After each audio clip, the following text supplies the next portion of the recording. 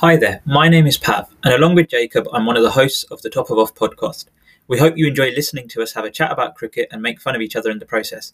As a reminder, you can also find us on YouTube, Facebook, and Twitter.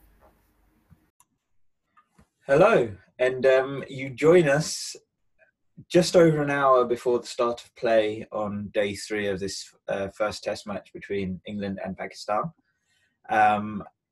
What a woeful day for England. Firstly, you join us as England are staring into the barrel of defeat of this game, and we will discuss that in this episode with more as well. But for now, Jacob will bring us our overview of the day, and then we'll get into it. Yeah, so Pakistan began yesterday batting with Babar Azam and the immovable force that was Shan Masood at the crease. Babar Azam failed to add his overnight total before Jimmy Anderson threw a bit of a tempter up there. He went for a big cover drive, his trademark shot, and nicked it to second slip. Then Shafiq came in. I can't remember his first name. Asad Shafiq came in and didn't really hang around long. Only 32 balls before he was caught by Stokes off Broad for 7, which brought Mohammad Rizwan to the crease. He never really settled either, lasting only 61 balls for 9 runs before being caught behind off the bowling of Chris Woakes. However, this brought Shadab Khan to the crease. Shadab Khan, the all-rounder in the Pakistan side, and he did his job. He came in, he provided impetus, he scored quickly, a strike rate of 59 in the end, but I imagine it was much higher than that. In the beginning of his innings, it was the second highest strike rate of the Pakistani innings behind Babar Azam, who notoriously scores runs quite quickly. 45 for Shadab off 113 before he finally went for one big shot too many, tried to smack Dom Bess over the top and just hit it straight up and got caught by Joe Root on 45. But he and Shan Masood added over 100 runs to the partnership. I can tell you how many they did actually. It was 105 run partnership between those two. Which really stalled England's momentum. This was the notorious hour after lunch. England were woeful in the field. They didn't stop quick singles being taken by these two, who ran almost scandalously. They pinched singles everywhere. England couldn't seem to hit the stumps in the field. Missed chances. Jos Buttler had another terrible day. He dropped another catch and missed a run out by chucking it about 7 yards wide of both Stuart Broad and the stumps. So really poor day for him. Then Yasir Shah came to the crease, lasted a solid 26 balls, only made 5 runs and then was trapped in front by Archer. Mohammad Abbas was then caught behind off Archer off the next ball. So not many runs for him. And then Shan Masood was the next to go with Shaheen Afridi at the crease with him. Shan Masood realised there wasn't really much time left, kicked his scoring up a notch, had a couple of nice slogs, a couple of huge sixes. One of them was unbelievable. It was massive. Anyway, he reached a score of 156, his maiden Test 150, his third consecutive Test 100, joining Pakistani greats like Yunus Khan and I think not Waqar Younis, he was a bowler, but Misbah-ul-Haq as well. Misbah-ul-Haq, yeah. To score 3 consecutive centuries in Test matches, and he's the first one to do it, scoring any of those centuries against England. So really big achievement for him. He also became one of only 5 all openers to score a century in English conditions, those being KL Rahul, him, Chris Rogers. I did remember it. and 2 others. Yeah. But there was only 5 of them. He did really well. And then it was Shaheen Shah Afridi who got to be the man not out, as Naseem Shah fell for naught. Yeah. He edged off his glove. He caught the thumb of his glove on the ball and got caught behind off Butler. However, I do need to make a small correction. I was looking in the wrong column. Asad Shafiq faced 22 balls in 32 minutes, not 32 balls in 22 minutes. And Mohammad Rizwan faced 41 balls. Anyway, we now move on to England's first innings. I don't think I need to talk about the number of balls faced. So Rory Burns and Dom Sibley opened the batting. We were all quite keen to see what happened. Rory Burns and neither Burns nor Sibley had faced much left-handed pace bowling, especially of the class of Shaheen Shah Afridi. And then Sibley, obviously, with Mohammad Abbas, who nibbles the ball back in, and that's somewhere Sibley's looked a bit uncertain before. So, Burns, having never faced really high-class left-arm pace before, steps way across his stumps, tries to withdraw his leg, and gets caught LBW. After whipping one off his legs for 4, he then fell for 4 after 4 balls in 4 minutes with 1-4. Yeah. So that was not good. Things only got worse as Dom Sibley, predictably, walked across his crease. Mohammad Abbas nipped one back in, and he was caught stone dead LBW. It was absolutely plumb. That brought Ben Stokes to the crease, and he and Root were together, and we all thought, oh, maybe they can stop the skid. Ben Stokes managed 7 balls before being bowled by a beauty by Mohammad Abbas. Complete bail trimmer, plugging the podcast, obviously, for us. He hit the top of off. It was fantastic. Perfect. Completely skittled the stumps. So that was Ben Stokes gone. Root and Pope then added a little bit to the score. After Stokes went, they added another 50 runs. So as the 50 partnership came up, Root tried to cut away a ball from Yasir Shah, the leg spinner, which was just too full, got a little top edge on it, and Mohammad Rizwan, unlike Just Butler, made no mistake and caught the damn ball behind the stump, leaving the England captain dismissed on 14. Then Butler came to the crease and played very watchfully, lasted well through to the close. He's going to start this morning with 15 runs off 27 balls. But if there was such a star, it was Ollie Pope. Yeah. He is 46 not out off 67 balls, strike rate of 68.6. He's a class player. He's hopefully, kiss of death. We said this about his 100 when he got out on 92, but he should hopefully get his 50 tomorrow. Yeah. Today, sorry. We should... Hopefully he can kick on and get a bit of a century. 100 from him would be really useful. But he's playing... He looked like he was playing on a completely different pitch to the rest of the England players.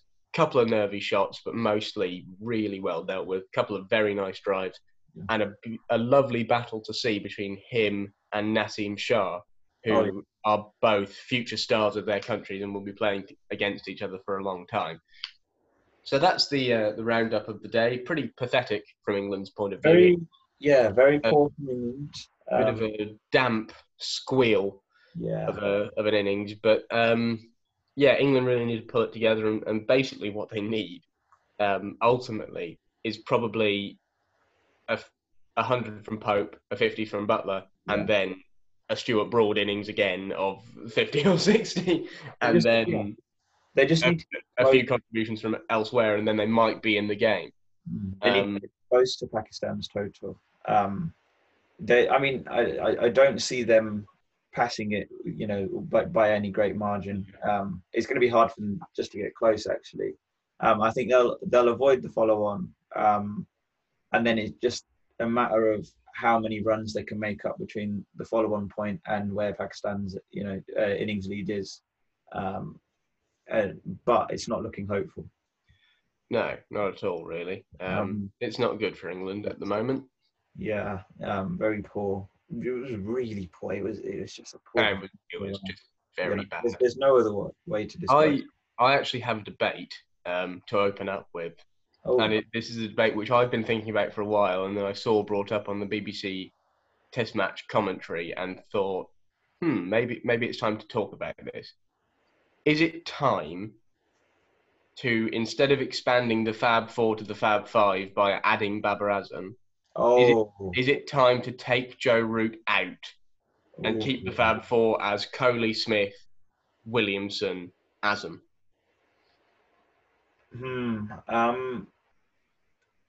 I don't think it's time to take Root out just yet, but I would say that Root is by far number 5 in that group of 5, and number 4 if you just count the original 4.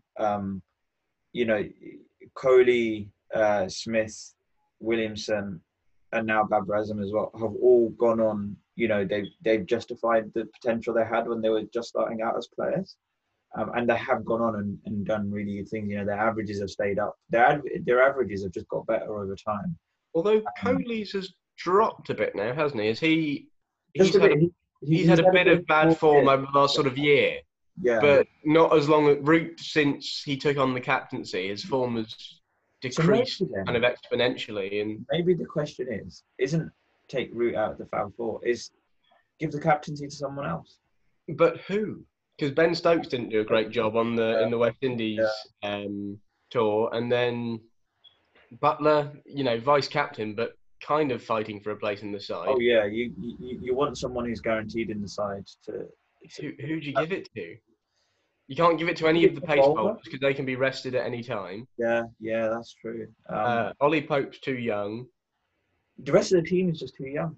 Yeah, so it's to anyone. It's kind of Root or Stokes, and if you're going to trust Stokes, especially when you've seen the effect that captaincy has on England's batting, Stokes in the form of his life, probably also a man challenging Joe Root's place in that Fab Four. Yeah. Do you really want to be giving him the captaincy and saying, don't focus on your batting so much, try and be a captain? Yeah, it's true. Oh, you know, then he's got a captain, he's got a bat, he's got a bowl, he's got a field. Yeah, Joe Root is kind of the only man at the moment. I think he's the only one that can be captain, but it is having an effect on his game. Yeah, I mean, in terms of what we see from this England team, I think Ollie Pope could be a candidate to move up the order and be a future captain, just based on how he's looking now, but not for a long time. Oh yeah. Or bring up Dom Sibley if he stays consistent and sorts out this technical issue of the ball nipping back in. Let me bring up Joe Root's previous Test innings scores. Yeah, because he scored that double hundred in New Zealand, but he didn't really make a big, and that was on an absolute road. Yeah, with nothing but balls there. And then he hasn't really made much in the way of big scores, other than that for a bit. So I mean, his average. Check out Coley's as well. I'll bring up Coley's as well, but I mean, Root's average is 48. And he's averaging over 50 in ODI and Test cricket. Is that his career average, or is it average this year? No, his career average in Test is 48. Yeah, but that is because he was averaging 50 odd. Yeah. At the end of his career. Have a look at his. You can find on like Cricinfo or Crick Stats his annual average. Let me have a look for that.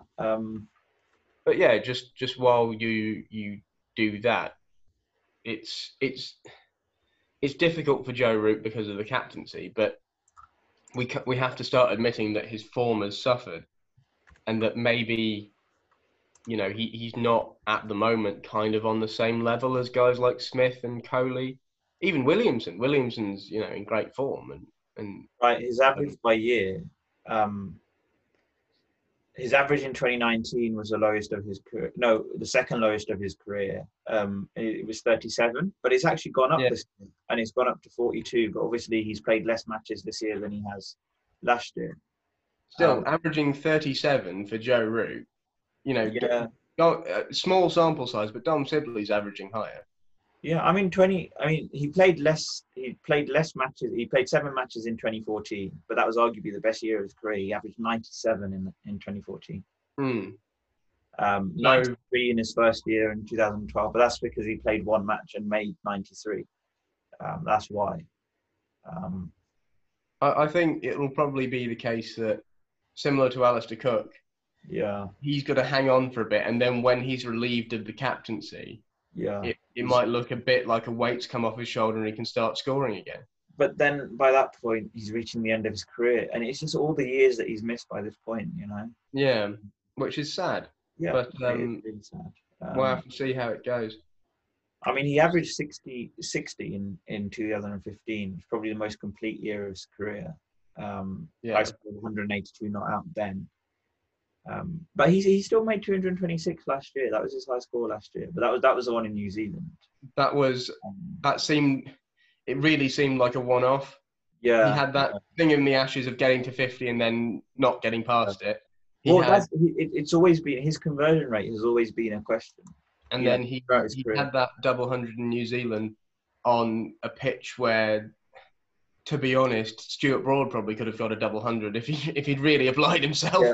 Yeah. There wasn't a lot in it, so it was really, it's not looking great for Root in terms of his batting form. Like, he's a fine captain, and I think people were talking about his mediocre captaincy. I think he's actually been a pretty good captain, and that his win-loss record is pretty decent, other than, losing 2 Ashes series. But he didn't actually lose the last one, he drew it. Right, so I've got Virat Kohli up as well. His average last year was 68, so already there's even though he's probably the second weakest of that group, he's still... Has he dropped off this year a bit? He's only played four innings this year, with an average of 9. Yeah, I knew I'd seen him recently, and he hadn't got a big score, and he looks dodgy. And I mean, he's scored 38 runs this year. So it's a bit of a dark patch for Kohli as well. But he's coming off a year where his form has been on it, and Joe Root's coming off a year where his form has been kind of steadily declining. Yeah, I mean, last year was probably the second worst year of his career for Joe Root, stats wise. His captaincy is pretty good. He's grown into that. But what people's hope was that he'd grow into both the captaincy, and at the same time, it would just be a short-term decline in his form just because of the captaincy, and he'd be back up when he got used to the captaincy. But that hasn't happened. Take Kohli as the example. He's a man who's taking the captaincy like a duck to water. You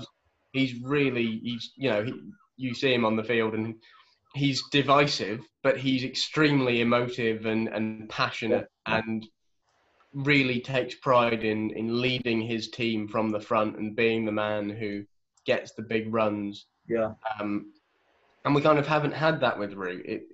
Oh no, yeah. Not that it's a fault in him. He's not like saying that he doesn't want to do it anymore. He just isn't like that. And it's not working, and there's some difficult decisions for him in the next couple of years, probably. Right. I've actually managed to find a way to separate them by their average after they become captain. Okay. And actually that's the real that's one where we get the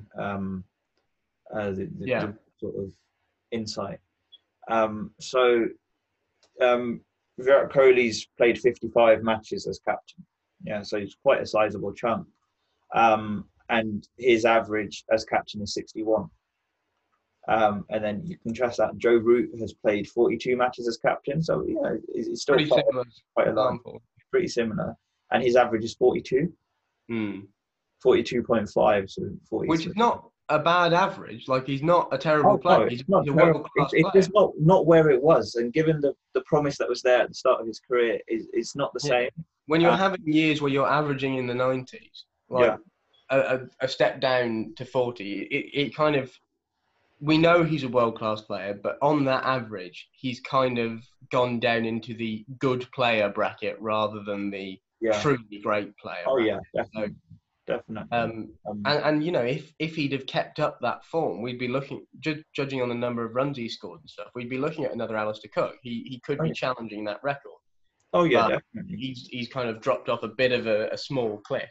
I mean, if you just look at runs scored aggregate, you know, since I become captain, Kohli. I mean, he's had a few more innings than Joe Root, but he scored almost over 2,000 runs more than Joe Root. So yeah, it's unfortunate.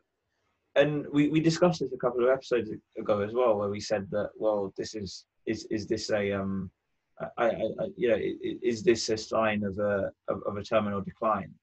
And I think you said that he's still his class is there. It's just the form at the moment. But given he hasn't justified himself, that the highest score he's made this year is 68, and before that, you know, it's very hard to think of truly great innings that he's played. You know, where it's mattered, especially since he became captain. Yeah, because ultimately the New Zealand one, that was in a series that we'd lost in a game. Did we win that game or were we losing it? I think we were losing it. I think it's a game we were losing. Yeah. In a series we'd lost. You know, he's not been producing when it matters, and that's unfortunate for him. And he seems to. It's one of those things which you don't see often in players of his caliber. It's not that he's getting done by great balls all the time. He's kind of finding ways to get out.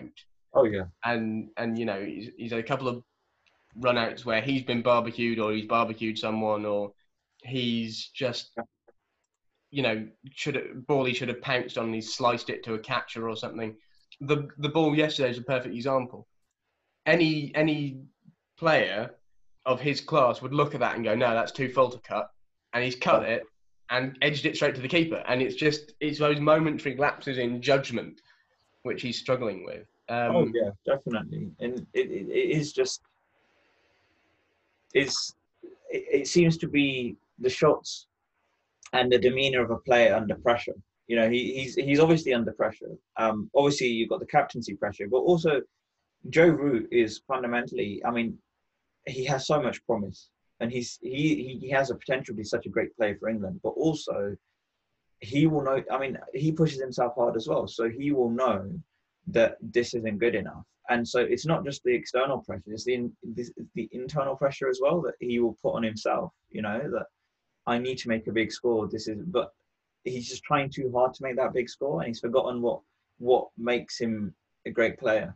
And that fragility under pressure has kind of translated into the team. That's the problem.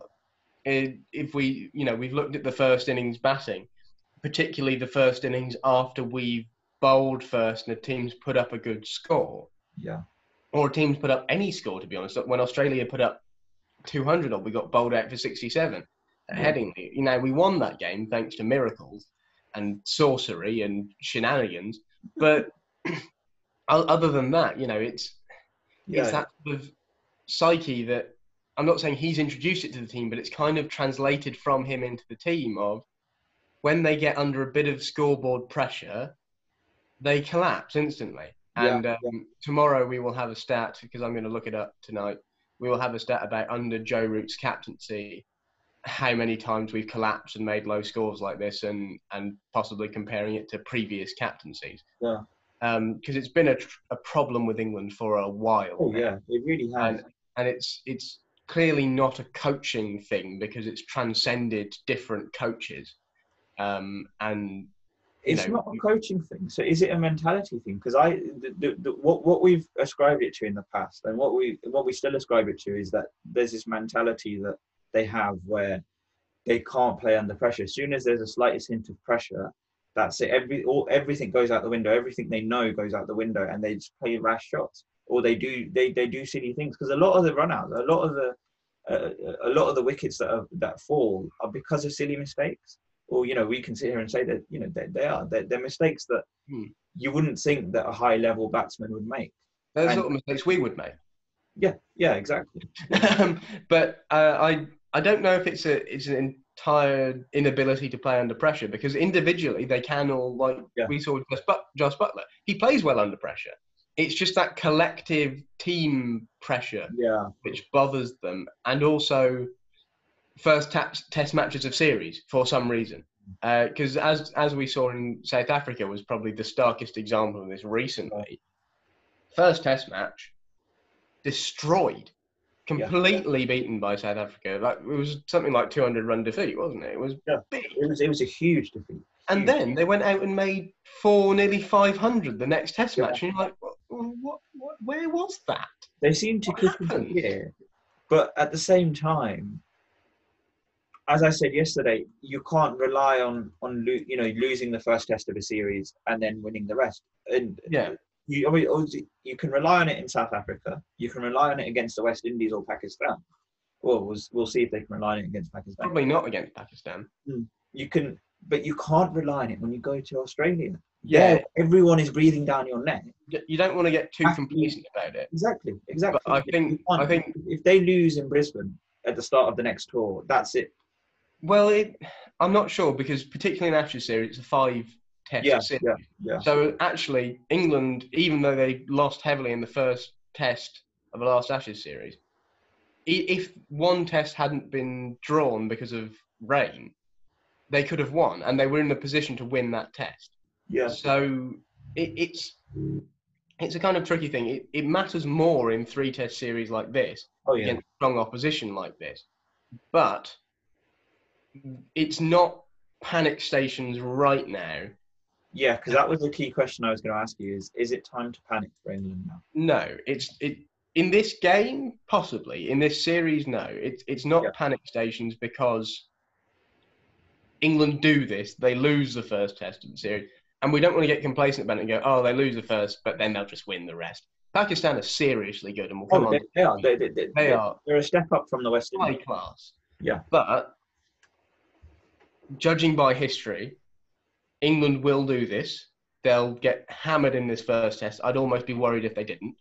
And then they should, in theory, and based on past experience. Now, I know just because it happened before doesn't mean it'll happen again, and that's what we have to be careful of.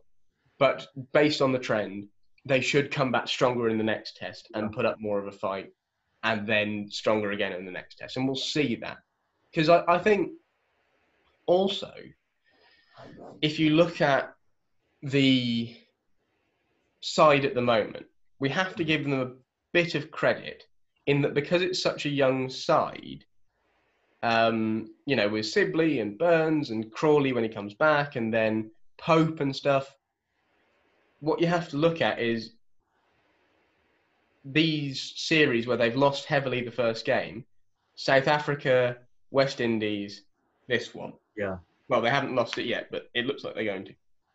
South Africa was probably the first time any of those young guys had played test matches overseas other than Burns. He played in the West Indies. But a lot of these young guys hadn't played overseas. They'd never been bowled at by Vernon Philander and Kagiso Rabada and all that. They hadn't seen that before. The West Indies, Sibley, Pope, Crawley, all these guys, they'd not seen Kemar Roach and Jason Holder and Shannon Gabriel before. They hadn't played against them. And they, especially now with such a young side as Pakistan, they've definitely never played against Shaheen Afridi, Naseem Shah, these guys, because they just haven't had the opportunity. And they learn fast, seemingly. And they do. Well, this is quickly. one point you made in the overview was that this is one of the first times that Rory Byrne has faced left-arm pace. And of this class, I imagine he's faced it in. Of course. But I don't think he ever got to face Mitchell Starc in the Ashes. I think so. And Dom Sibley wasn't in the Ashes, so he definitely didn't. And so, as we know, Rory Burns, but also now Dom Sibley, as we know, they learn very quickly and they can rectify they can change things with their technique, especially because they're very young players. They're able to change their technique very easily. So, obviously it's not panic stations for them, because I imagine that they will, even now, they'll go away to the nets and they will practice against left arm pace, or they will work out the coaches will sit down with them and say, when you face a left arm pacer, especially with this class, this is what you do, this is how you defend against them, this is how you play their shots. And so I think that Rory Burns especially will learn from that because he's a very quick learner. So for the next test, they should be all right. And there's loads of resources available to them. Yeah. I mean, I'm sure he doesn't want to help his homeland fall to England, but talk to Wasim Akram. Yeah. One of the best left-arm pacers in history. He knows what he's doing. He knows what to do. Even just watch tapes of him, watch his stuff. Naseem Shah, pretty similar bowler in what he does with the ball. Naseem Shah's action. Not Naseem Shah, Shaheen Afridi, sorry. Yeah. Naseem Shah's the right armour. He is, But yeah, we'll come on to those guys in a minute. But also, remember at the beginning of the West Indies series, post South Africa, we were talking all about how Dom Sibley gets caught down the leg side. He can't leave the ball on his ribs. He fixed that. He's fixed it now. He wasn't caught down the leg side at all. And then there was we also had the criticisms of him facing the short ball as well, and he sorted them out as well. So it's just a small technical adjustment. Dom Sibley, obviously, don't change. He's a great player, but he has to be aware that he does step across the stumps a lot, and he is strong off his legs. But that ball that starts outside off and nips back into the legs, that's what he has to be careful of. And when you have a guy like Mohammad Abbas, who is arguably the best in the world at that particular ball, that's what he does. Not very fast, but just on a line and length, and then nips back in. You've got to adjust to that. Rory Burns the same. Left arm pace, it's a different angle. You can't drag your foot across as much. So it's stuff like that. So England's batting performance was pretty woeful, as we've said. And we've spoken about how Rory Burns and Dom Sibley and some of the other young players in the team can go, can go out and sort of, sort that out and rectify things with the technique. But I mean, we spoke a bit about Root, but we spoke a lot about the issues there, but we didn't say how can Joe Root, what can he do now to sort this out? Because it is definitely, it's not just a short-term drop in form now. This is a terminal thing at this point. Yeah, I think the easiest thing he can do is just try and have training sessions or net sessions when he's thinking, right, forget that you're captain. Just bat. Yeah. Just go in the net, do what you love, bat. And obviously it's really hard because you've got to think, what about captaincy and tactics and that. And it's a hard mindset to change out of. And especially when he's not given time by his openers, when he's in at 4 for 1, he hasn't had that time to think and change the mindset. But at some point, hopefully the openers will give him time. Then he can kind of use that time in the dressing room to just go, right, I'm not captain anymore. It's just time for batting. That's what we got to do. I really do think that it is just a mental thing of him being captain. And if he can sit down with someone and talk about that properly, and just find a way for him to disassociate the captaincy from himself when he bats, because he doesn't need, when he's in the field, obviously then he needs to be captain because that's when he has to make the decisions. But when you're batting, when you're out in the middle, it's just you and the guy on the other side. So you don't need to be captain then, because you're both equal partners in that. And I think if he can disassociate himself there, But it's hard, and it's really a difficult thing to do. Everyone, to some extent, struggles with it if they're not someone like Kohli who really enjoys the captaincy. Oh, he loves it. Kohli loves it, and that kind of adds to him. Whereas a lot of people it takes away, and then that's the difficult situation. But let's turn now from England's woeful performances. We haven't really talked about their bowling. It was quite poor. It was. There were decisions made at the wrong times. I think the main thing, we'll move on. I want to cover this quickly. Yeah. So we'll just a quick thing with that is it was that hour after lunch, as you said. It was. We're playing 2 spinners straight after lunch. Oh, it was Everyone runs. They were just trying to they were trying to restrict the scoring rate. They thought that there's only a few overs left, or there's not much time left before the new ball is available, the second new ball. So let's just play spinners to speed that up. But when you had Pakistan on the ropes with your pace attack, carry on using your pace attack. Especially after lunch when they're gonna be rested. It was just, it wasn't the right decision. Continuing my campaign, Dom Bess was hard done by, I felt, Oh yeah, because yeah, Butler's mistakes meant that Bess should have had at least 3 wickets. yeah. You know, if you count both of those chances on Shan Masood as one chance, because it would have been 1 wicket. But yeah, he should have had 3 wickets. Also, that would have completely changed the complexion of the game if Shan Masood had gone on 45. Oh yeah. Because so Butler, this is no longer a case of his batting's been a bit poor or his keeping hasn't been the best. This is him costing England the game, his stuff. And that's a problem. So that's both my campaigns out the way. Yay, Bess, boo Butler, yay, folk. I do think that Butler still gets, he still deserves the chances that he's got. Well, last time was meant to be his last chance, and then he kind of got it together, and now that was his last batting chance, and now his keeping's falling apart. Yeah, but his keeping's been great in the West Indies series. His keeping's been great over the last. He's been a brilliant last years. So it could he's missed as many chances in this match as he has in the last 2 years. Yeah, but it could.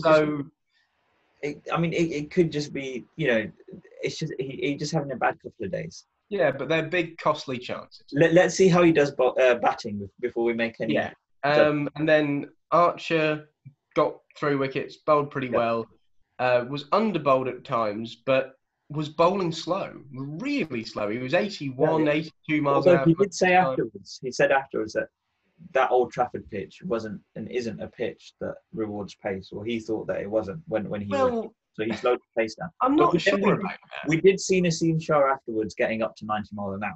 Yeah, but at the same time, Archer did. It wasn't that he didn't care. He said that in his judgment, he thought it would be better if he bowled, if he slowed his pace down a bit.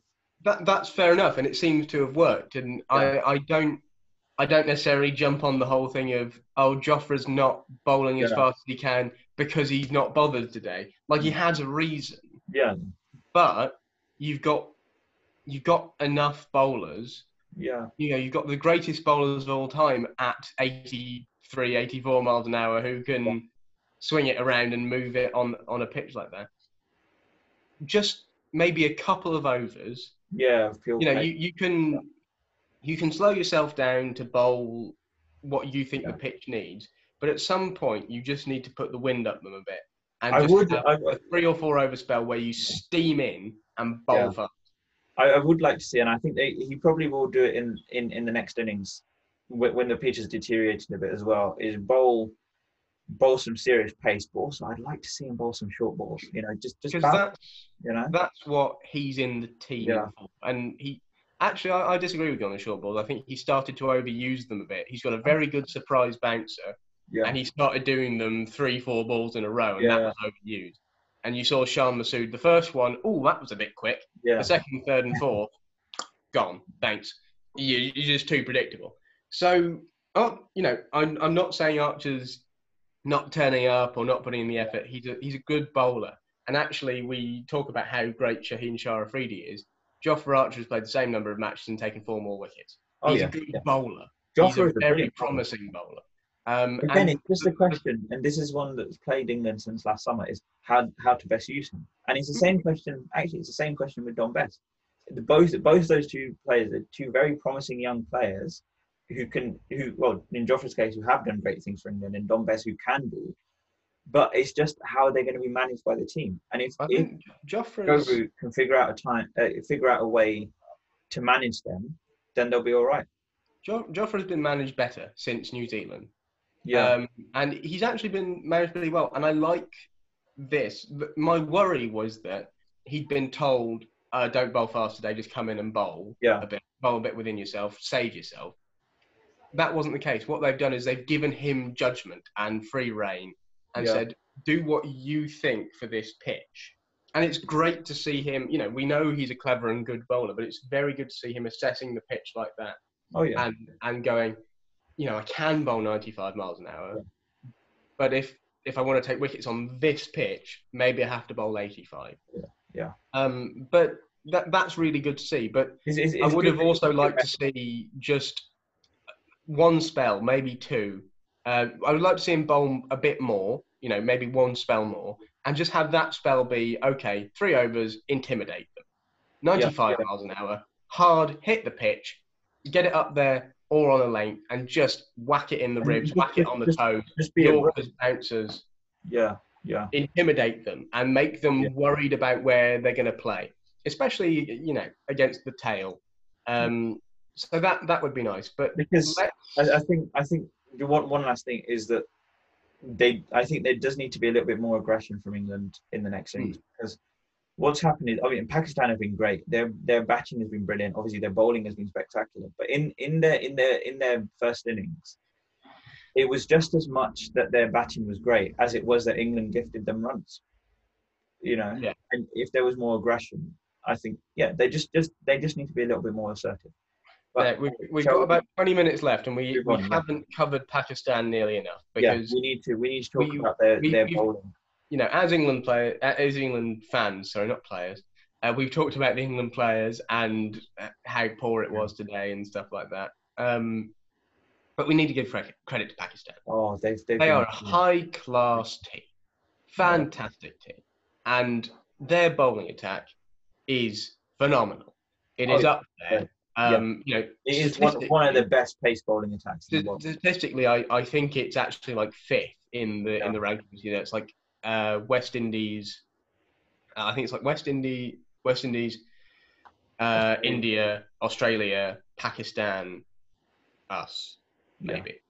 So it's like 4th. I think it should be a bit higher than that. I think the West Indies pace attack should go down those rankings a bit, because they're good. They're very good, but they're not as high class as Pakistan is. Pakistan, there's some serious quality there. And also, Shaheen Shah Afridi and Naseem Shah have a combined age of 37. And Jimmy's 38. So it's a pace attack for longevity as well. And I don't know.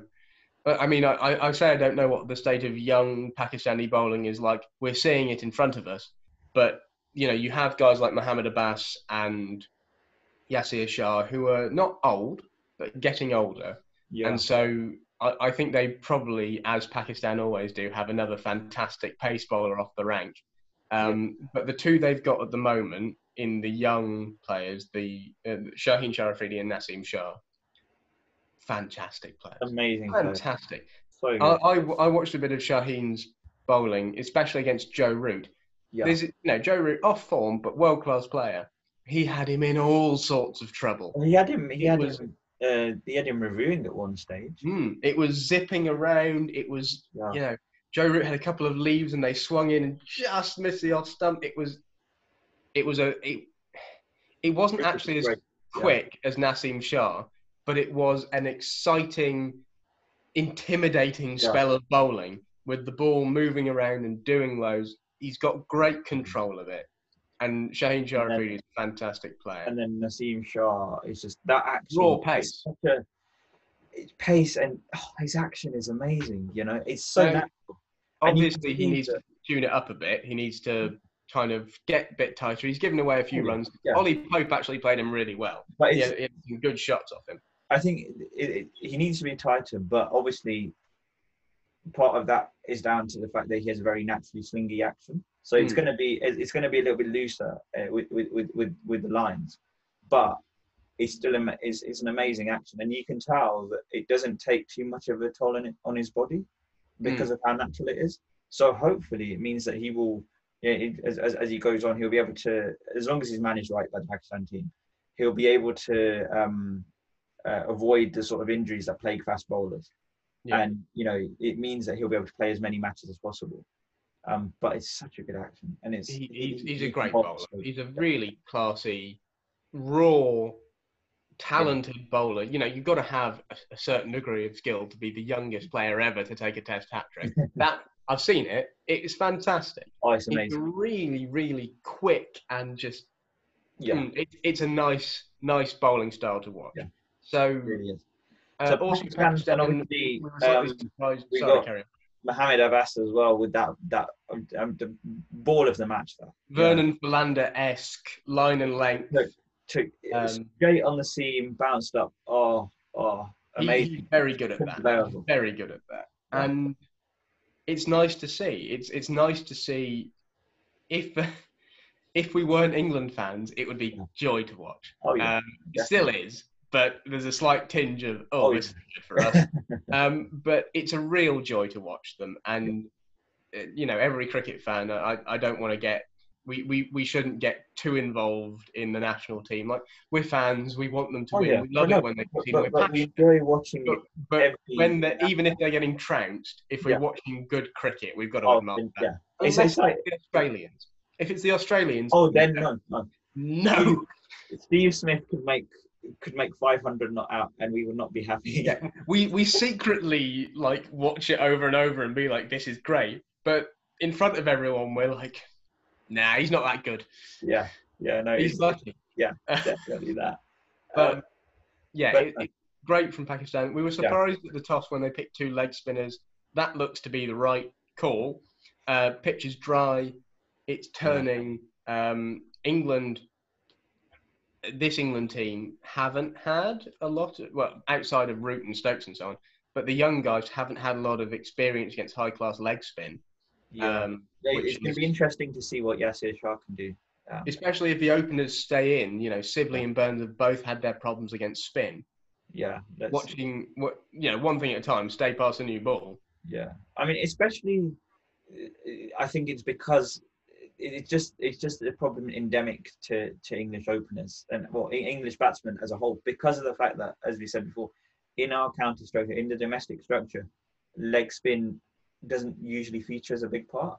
And there's loads of reasons for that, and they do need to be addressed. But the fact is that these players will not have faced as much high quality leg spin as players in other countries, especially Australians or even players in India or Pakistan. So it's going to be really interesting to see how they react to leg spin. Yeah, I'm in favour in terms of the way they manage the conditions in the county championship. I'm in favour of making them relatively spin friendly. Yeah. Because we need to encourage good spinners into our team. We do, but then obviously then you've also got the other consideration of, we need to keep our pace bowling attack as good as it is at the moment. Yes, but then both the batsmen and the pace bowlers learn to perform their art in conditions which aren't very friendly to them. That's true. And then, because actually the problem for English bowlers has always been, you get this lavish swing with the Duke's ball in the county championship, and then you go to Australia and it's a road and the kookaburra's dead, and there's just nothing in it, and then you have problems. So I think that would encourage more pace and would also encourage better spinners, where outside of England, most countries have, to some extent, spin-friendly conditions. Yeah. Australia aren't known for spin friendliness, but they do get that bounce and the dryness which helps the spin. It's not going to turn prodigiously unless you're Nathan Lyon and you have voodoo magic. But other than that, you can get a lot of bounce and nip. And I'm in favour of quite spin. Maybe it's just me as a spinner talking. I'd like to see more spin-friendly pitches. It would be nice to see more spinners come through. I mean, we do have quite a few off spinners. It's just especially leg spinners. Yeah. I think it's not just a case of conditions; it's also a case of umpiring and calling wides and stuff. Yeah, not calling as many wides. We've talked about that. Yeah, we've mentioned that. Now, back to Pakistan. Yes. We spoke about their bowling. Their batting as well was very good. The way that they obviously they scored boundaries, but they didn't rely on just boundaries. The quick singles that they took, the ball. There was one. I think it was a single by Shan Masood.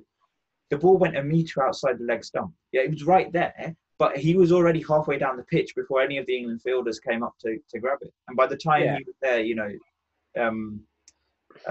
the single was taken by that point. I think it's a very different innings if you get Shan Masood out on 45. Yeah. His anchor role in that innings allowed Shadab Khan to come in and play with that freedom, allowed Babar Azam to score quickly. Yeah. He never really looked like getting out. other than the chances that were missed. But also, what this shows is the sort of evolution of this Pakistan team. 10, 15 years ago, in the days of Inzamam, that sort of running would have resulted in a run out because of. Well, that's because of Inzi and the fact that I could run 100 meters faster than he could, and I'm not quick. It shows the extraordinary fitness that they have. These players, but also it shows just how high quality they've got. That they were able to do that without a run out. There was everyone commentating yesterday was saying that there's going to be a run out soon, or it's coming, and it didn't.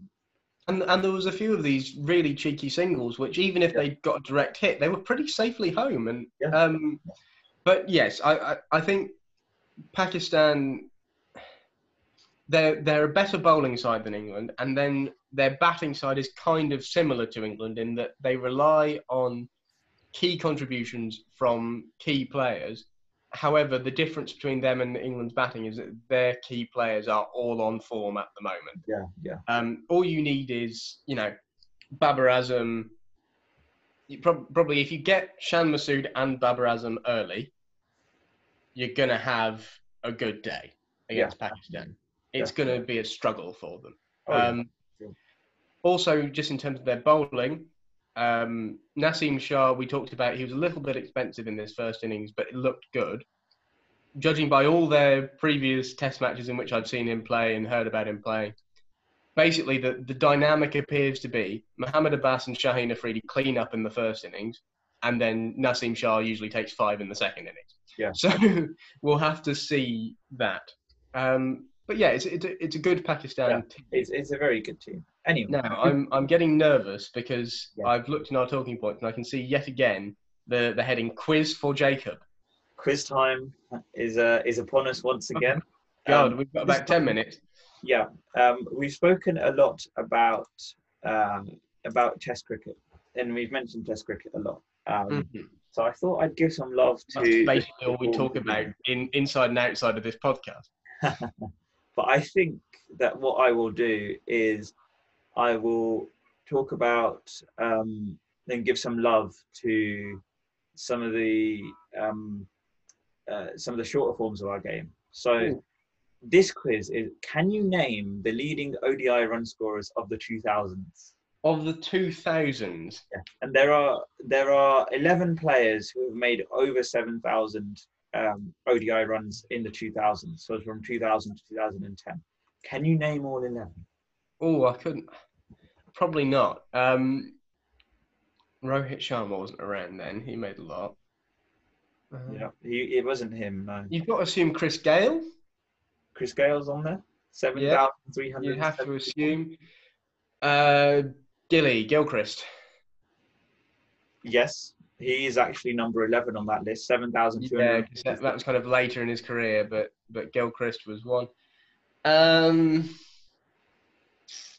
Jacques Kallis? Yeah, Kallis is on there. 7,859. Oh, that's 3.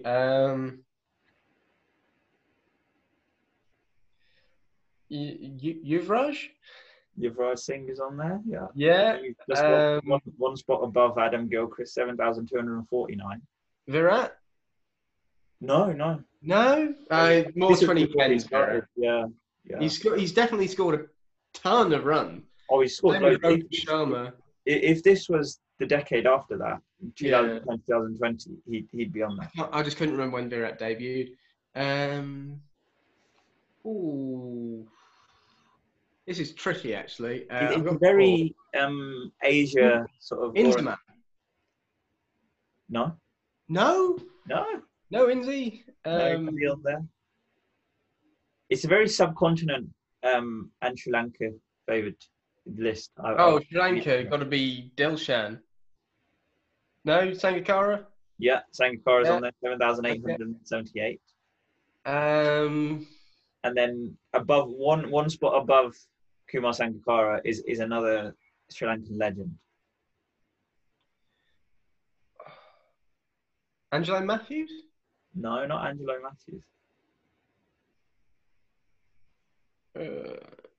Karunaratne? No. It's not Murali. It's definitely not Murali. Barely hold a bat, Murali. I don't know. Don't know who that. It's Sanath Jayasuriya. Oh, Jayasuriya. Yeah. He Of made course. 8,305 ODI runs in that decade. So What about the top of the list? There's an Australian at the top of the list. Australian legend, captain. Ponting? Ricky Ponting. Yeah. 9,133 runs. Matthew Hayden anywhere on there? Hayden is actually in. He's actually in the top 20. Damn. But that's 5,847. Oh, yeah. So then we've got 4 more, and I'm guessing large Who's numbers number of two on the Americans. list? Number 2 on the list is an Indian legend of the same time period. Oh well, how could I even forget Sachin? Yeah, Sachin. It's got to be Sachin. I forgot how good he was at ODIs. He's brilliant. 8,823 runs there. Yeah. So Sachin.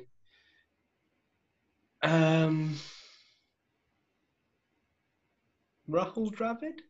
Yeah, Rahul Dravid's on that list. Yeah. Ganguly. Ganguly again is in the top 20. Gavaskar. No, not Gavaskar. This is to be honest, it was probably after, more weighted towards the end of the 2000s. So it's after Gavaskar's time. Okay. I'm missing 2. Yeah. Do you give me nationalities? So there's another Sri Lankan and a Pakistani. I'm surprised AB de Villiers isn't on there. Yeah, but this is probably after his time. This is before his time. Oh. Yeah. Sri Lankan, another Sri Lankan. Jayawardene? Yeah. 7,676. And a Pakistani. Yunus Khan? He's number 3 on this list. So it's not Inzi.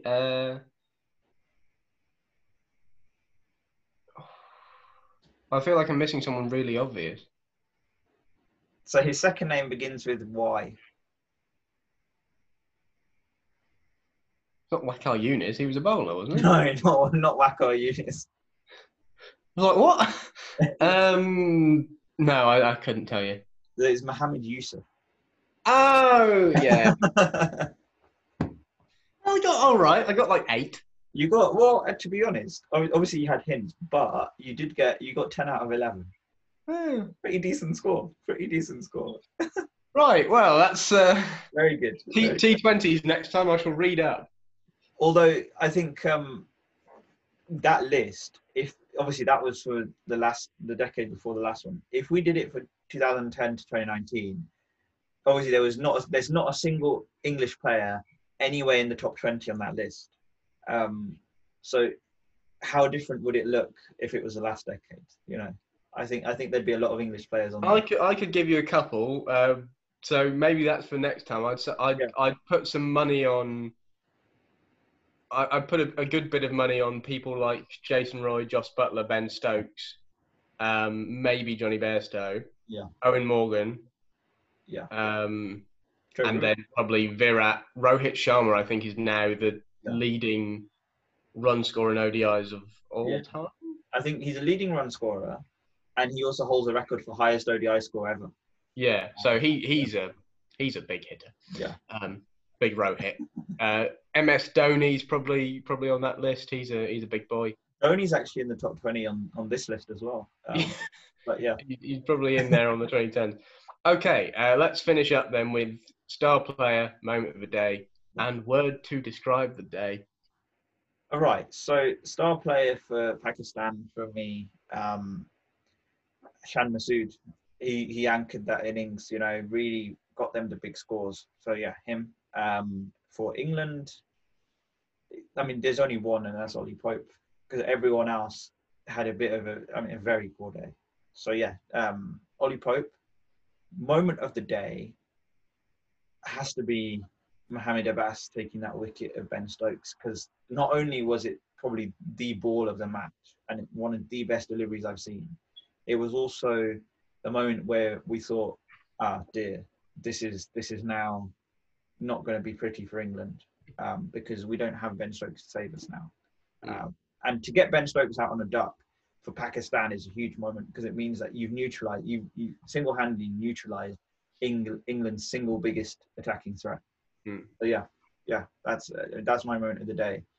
Word to describe the day, I'm going to go with a English perspective on this and just say poor. There's no other word for it. It was just poor.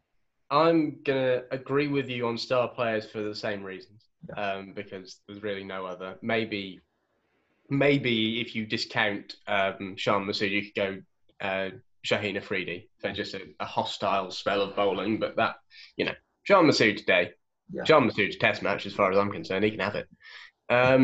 Moment of the day, Shan Masood's enormous six over well, not even mid on or mid off, just straight down the ground, huge, almost out the park. It was big. It was made me happy and sad in equal measure. Yeah. And then words to describe the day. I'm not going to try Urdu again, but Pakistani. It was a Pakistani day. It was great for them. And in 5 minutes, we shall witness possibly the further destruction of our nation. So let's go. So 5 minutes before day 3 begins of this first test match. So we shall leave you here. And we will be back tomorrow with the events of day 3, and we'll see then if it's again a heavily Pakistani weighted day. We'll see how bad England are at that point. But anyway, that's enough from us now. So thank you very much, and goodbye.